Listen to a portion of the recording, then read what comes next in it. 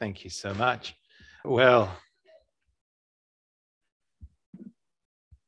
this is a very interesting passage. I don't know what you thought about it as we got into it, but I've been thinking about this deeply all week and puzzling over it. And here's this question that you have to answer. This seems to me one of the most important questions to understand this passage, but then also to think about our own lives. And the question is this: Jesus is wandering through Jerusalem, and he comes across this group of people next to this pool. You can go to Jerusalem. If you come with us next October, we can go and see the excavated pool. They think they found exactly the one. And they're all waiting there, lots and lots of invalids and sick people. And the idea was that every now and again, the water would get stirred up, possibly from an inflow of water upstream from one of the streams. Common superstition posited that angels stirred up the water, and then the first one into the stirred up water would get healed. That was the superstitious arrangement around this. And Jesus walks, there's all these people who are sick, and he picks on this one man. And this fellow's been there 38 years. So he's not a young man. He probably hasn't been sitting next to the pool nonstop for 38 years. In all likelihood, some friends or neighbors would carry him down there when it seemed that maybe been heavy rains and they were expecting the water to be stirred up. They'd carry him down and he'd sit there and he'd try and get into the water. And he's been doing this for 38 years. He's been unwell. And then Jesus says to him, "Do you want to get well?" Who wouldn't want to get well? Why does he need to ask that question? And the man gives a very interesting non-answer. It's the answer, it's hard to understand, to really get into the guy's head. But it's sort of the answer of a exasperated, unwell, grumpy old man who goes, "Well, duh, obviously I want to get well, but look, the problem is I have no one to help me get into the pool when the water is stirred. While I'm trying to get in, someone else goes down ahead of me. So yes, of course I want to get well, Jesus." What a stupid question, but I can't. And I've given up all hope. And I'm just here day after day, getting trodden on, left behind, pushed out. But I'm still here. And so he goes, okay, well, get up, pick up your mat and walk. And the man hadn't asked Jesus to heal him. Have you noticed that? It's really an interesting, he says, "Well, I want to get well." Well, he sort of implies he wants to get well. And Jesus looks at him and just tells him, "Okay, well, get up your mat and walk." It's okay, do that, Jesus. Do that, guy. The man doesn't even know who Jesus is. We see that later in the story. There's no interaction. Jesus doesn't know his name. It's just an anonymous drive-by healing.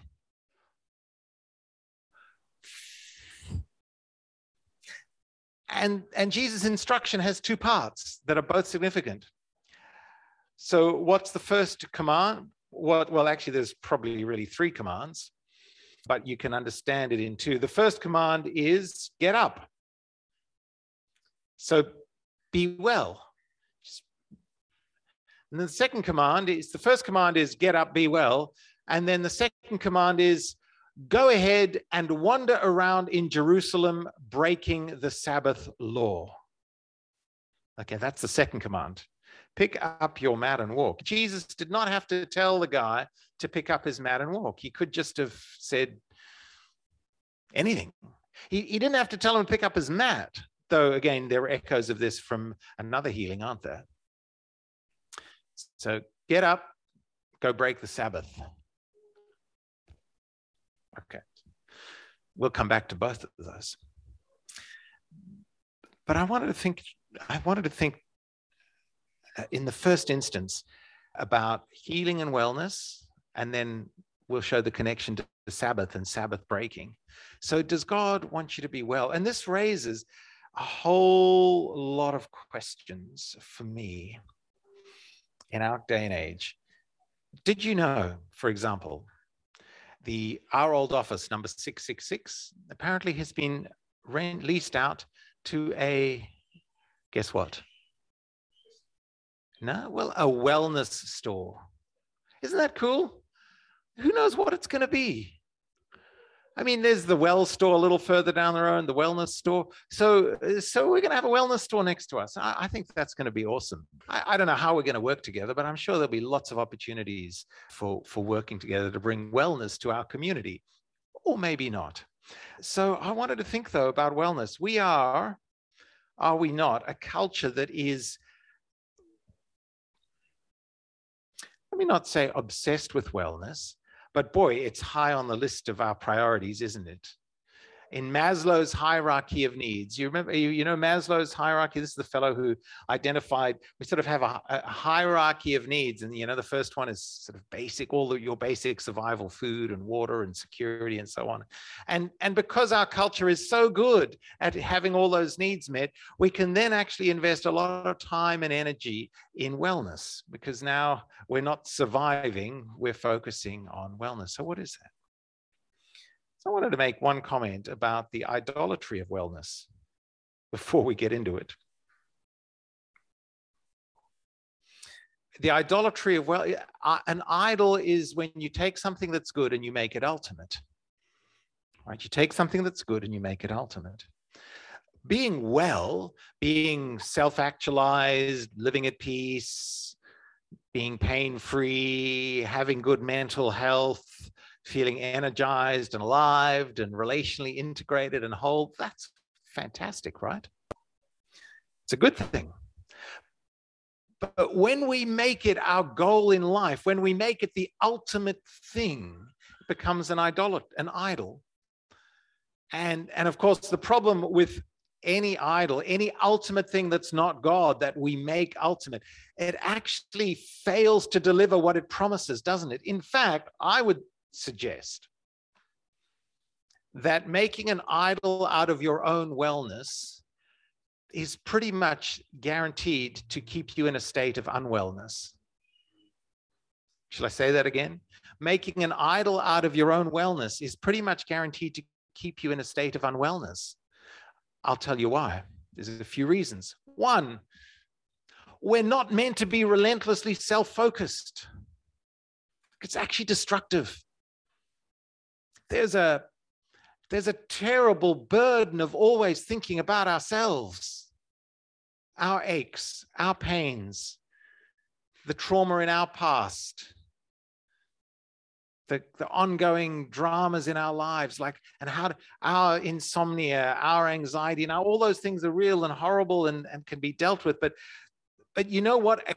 A idolatrous focus on the wellness of ourselves is a self-defeating. Now, it can produce some good results. I mean, obviously, if you've ignored yourself, like go to the dentist and do all those good things and look after yourself. But when it moves from a good thing to this is the thing that drives me. Now, that there's an idolatry of wellness, but that idolatry is actually supported by the economics of wellness.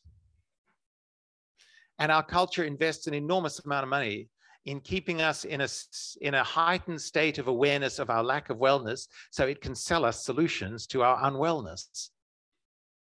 The shop opening up next to us are going to have to pay, I don't know what they're going to be paying, $70,000, $80,000 a year in rent. That's a lot of wellness products they got to sell to pay the rent. It's a lot of people who have to be dissatisfied with their current state of wellness, so they'll purchase whatever new product is on offer, so that they can pay the rent.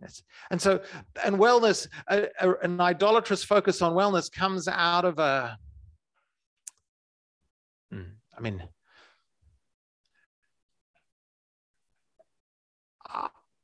fundamentally consumer capitalist worldview that says all the significant problems in the world can be solved by what I can purchase and consume. Whether it's products, crystals, anti-aging supplements, they're awesome, NMN, resveratrol, metformin. There's a whole range of things that are actually, there's data to show they're good for you. There's all sorts of things that are actually really good, but we think that, and this is how, that there's stuff out there that if I buy, it'll solve my deepest problems. And our society is very invested in that. So, yeah, but then the third thing is that the point I want to make is the fragility of our wellness.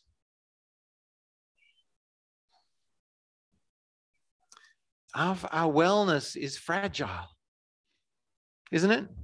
Do you reckon? Okay, so let's do that. The bloke who was healed, let's call him Fred. It's a common Jewish name at the time. So Fred was 38. He'd been an invalid for 38 years.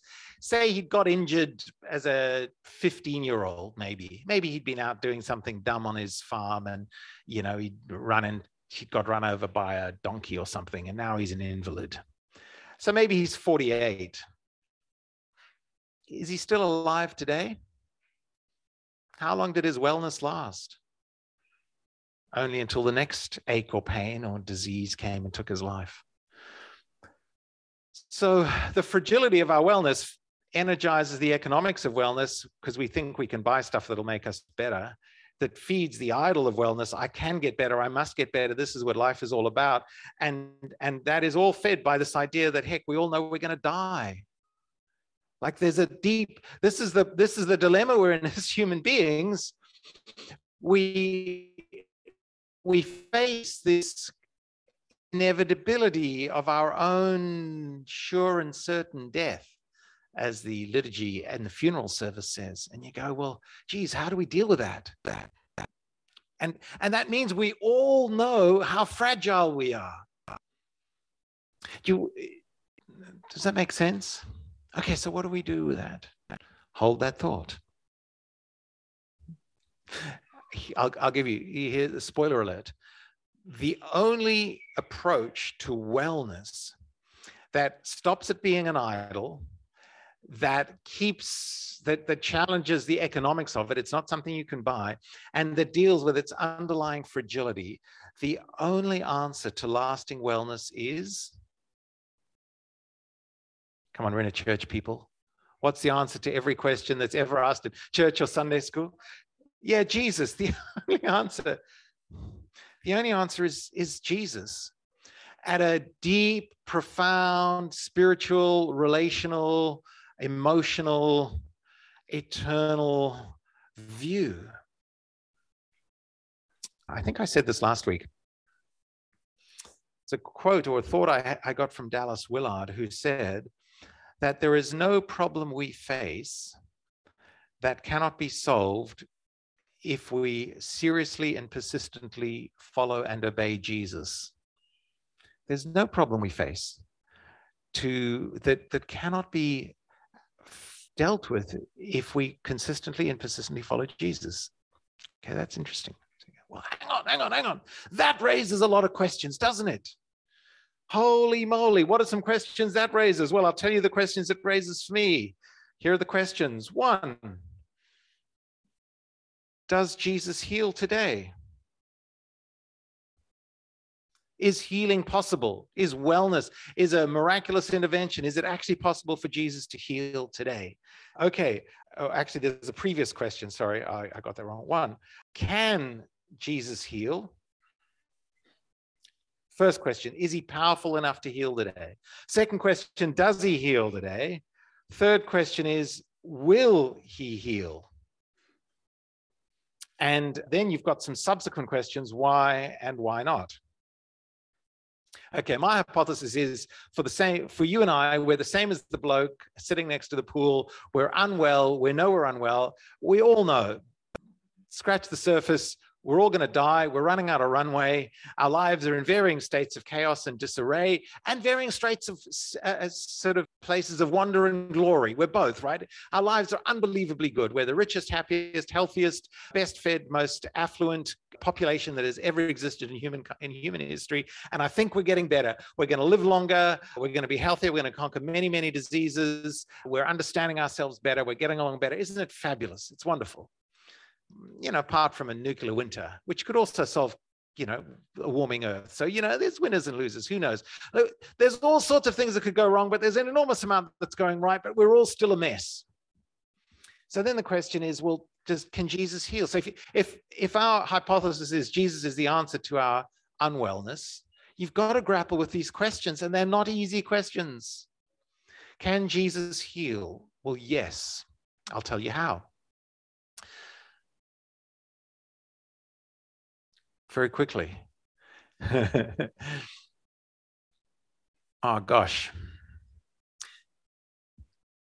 If you think of healing in whatever form, psychological, relational, physical, at one level, healing is a rearranging of matter that has gotten out of order, right? So, and all matter is energy. So here we're going to do a bit of science. So everything is energy. All the matter that makes us up is energy in a particular form. And what makes us sick is when that matter is out of order.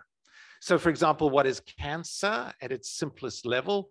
It's a bunch of cells that are multiplying without order. And there's chaos at the cellular level that kills you. Okay, so this is why the energy healers are right and also wrong. So New Age energy healing is an understanding that actually having your energy rightly aligned is critical to wellness. I just don't think they understand fully and the source of energy and don't tap into the right energy that's powerful enough to heal us. So who is the source of energy in the world? God. Or God is pure energy who has created everything, which answers the question, where does all this energy come from? Our answer is God. The answer of people with no faith is, I don't know. Okay, so they posit a primal miracle based on faith upon which every other scientific thing unfolds. We just posit God instead of just, I don't know. So you say, there's God's energy. So, and then Jesus is the Word, is the perfect energy of God made incarnate. And as the creator, Jesus can direct and redirect energy and matter to bring order out of chaos, which is the primal thing God has been doing in this world. From Genesis 1, there's chaos in the world, and God's energy, God's word, God's light, God's life, God's love orders that in order to make it amenable to human life and existence and flourishing. And what Jesus does, he says to this guy, you're an invalid, but what I'm going to do is I'm going to speak, and I'm going to bring the energy that created the world to bear on your life to reorder the cells in your body so that they function the way they're meant to function and you flourish. And the Jesus who did that yesterday is the Jesus who is still alive and can do that today. So can Jesus heal? Yes, because he's God. And you got to, okay. Does Jesus heal today? Yes. Can he make you well? Yes. Yes. Is he yes. Deeply, powerfully, yes. But only if we're not vampires. Okay? Now, shall I tell you what I mean by that? Because you're all looking a little confused. Okay, so particularly for those of you who've been in church a while, who are good Protestant Christians, here's the temptation for good Protestant Christians. We come to Jesus for the blood, but not for anything else. We love the blood of Jesus that brings us forgiveness and a ticket to heaven. But we're not that interested in the life of Jesus that actually brings us restoration and challenge and obedience and healing and integration now. I love that's a Dallas Willard line as well. Protestant Christians are vampires. We just want the blood of Jesus, but not the life of Jesus, not the wholeness of him. It's not a pretty image, but boy, it's confronting, isn't it? Am I just interested in what Jesus' blood can bring for me? Forgiveness then and a ticket to heaven. Or do I believe that the Jesus whose blood was shed for sure is the Jesus who is actually still alive and who makes available to us life with him in his kingdom, in his family, and makes available to us a divine energy to heal and restore and make right. Now, of course, there are some questions there. A big challenge for our culture is that we can think that wellness is a life of pain-free and suffering-free existence, isn't it? If Jesus is the most well human being who has ever lived, if Jesus is the archetype of wellness, the incarnation of what of human flourishing is like, what was his life like? Oh, the Bible says he learned obedience through what he suffered. That wellness, like there's in this side, and I don't understand why God ordered the world, but the true life comes when we lay down our lives. True life, wellness, genuine restoration and reorientation of the world happens through sacrifice, not through buying supplements or going and getting a massage or medicating your problems with alcohol or workaholism or pornography or anger or gossip. Like true wellness comes from being connected to the energy that comes from the divine, from Jesus himself, involved with our lives now, and allowing him to heal us from the inside, hey? Because the wellness we need is from our hearts. And he changes our hearts. And the path of wellness, if Jesus is to be trusted, is the path then of suffering, sacrifice for the good of others. Okay, so you go, but hang on, Mark, does that mean I've got to be a doormat?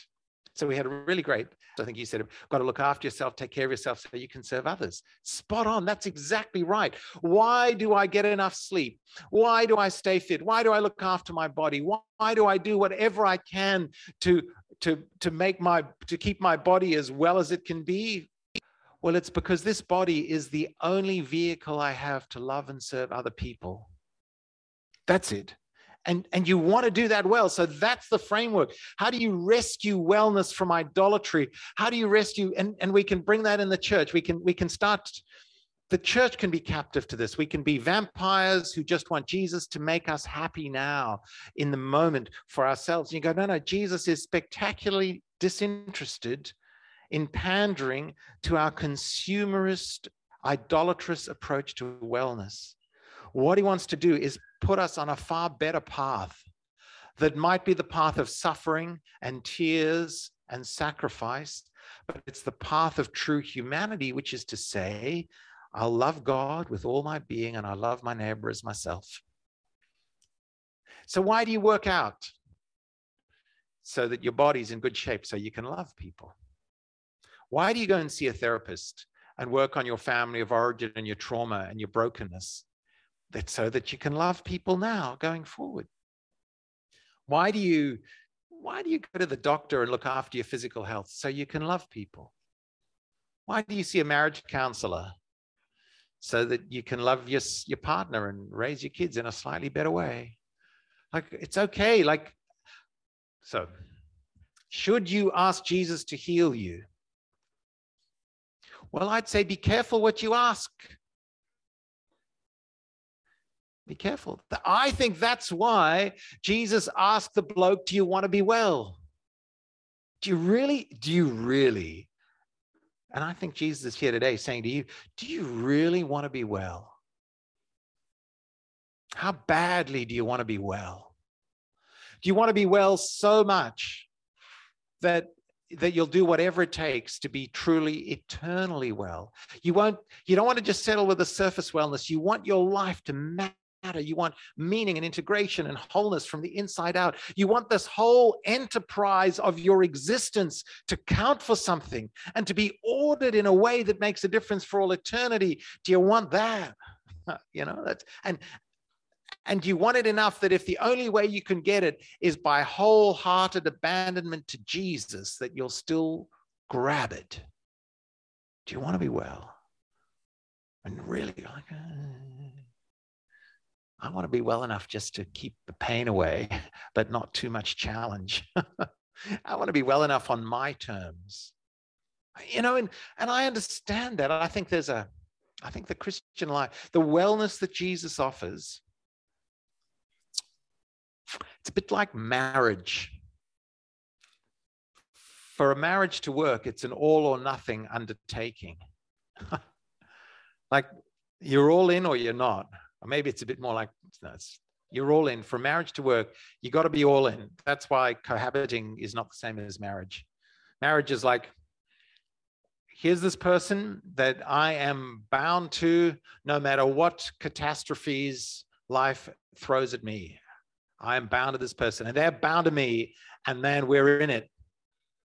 Come hell or high water. And you'll have both in life, right? Okay, and I think Christian faith is that. Like, you know, the wellness of Jesus when you go, geez, I'm bound to Jesus. I'm trusting him to make me well and no other. I don't have anywhere else to go, and I'm going to walk with him no matter what. He has the words of eternal life. Do you really want to be? So that's why Jesus says to people, you know, count the cost. Count the cost before you just jump in. I don't know. And then, okay, so what do you do? How does Jesus heal today? Well, you ask him to heal you. You ask him to make you well. And let me tell you, sometimes he'll heal you physically, for sure. Won't he? He'll make you well. Sometimes graciously, God will show up and just, boom, he can rearrange the cancer cells to make it go away.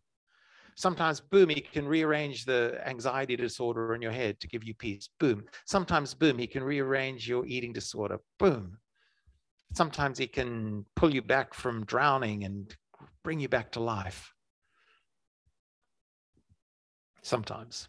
But what he will always do, if you ask him, if you seek him, you will find him. What he will always do is welcome you into his home, into the kingdom of the heavens, where your ultimate, full, complete healing will occur. Sometimes it'll be physical, but not always, because you're going to die anyway. That's what the Apostle Paul says. We are outwardly wasting away, but being, anyone know that verse? Inwardly renewed. Like, I look around here, most of us we've had some experience of outwardly wasting away. The question is, what experience have you and I really had at inward renewal, the wellness that comes from the inside out? That's the promise. That's guaranteed. Take Jesus at his word. There is a promise there. He can heal and he can make you well for eternity. And yes, along the way, he can sort out your relationships, heal the trauma from your past, reorder how you think about the world, and sometimes bring physical healing. He can do all of that. But what he wants to do is work on our hearts first and foremost.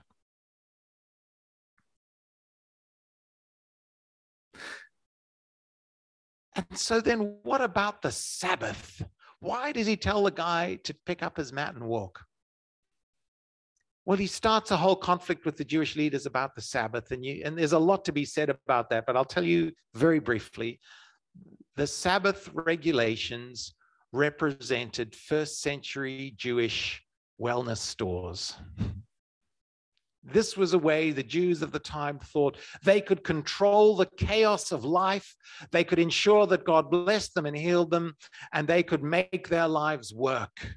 If they circumscribed everything with detailed legislation, it's a human edifice to control chaos and make God sort our stuff out. And Jesus says, no, you're not going to get that. The Jews didn't get it from Sabbath observance. You and I will not get it from psychotherapy or crystals or wellness stores. The only place you'll get it is from Jesus reordering your life from the inside out. That's the conflict with the Sabbath.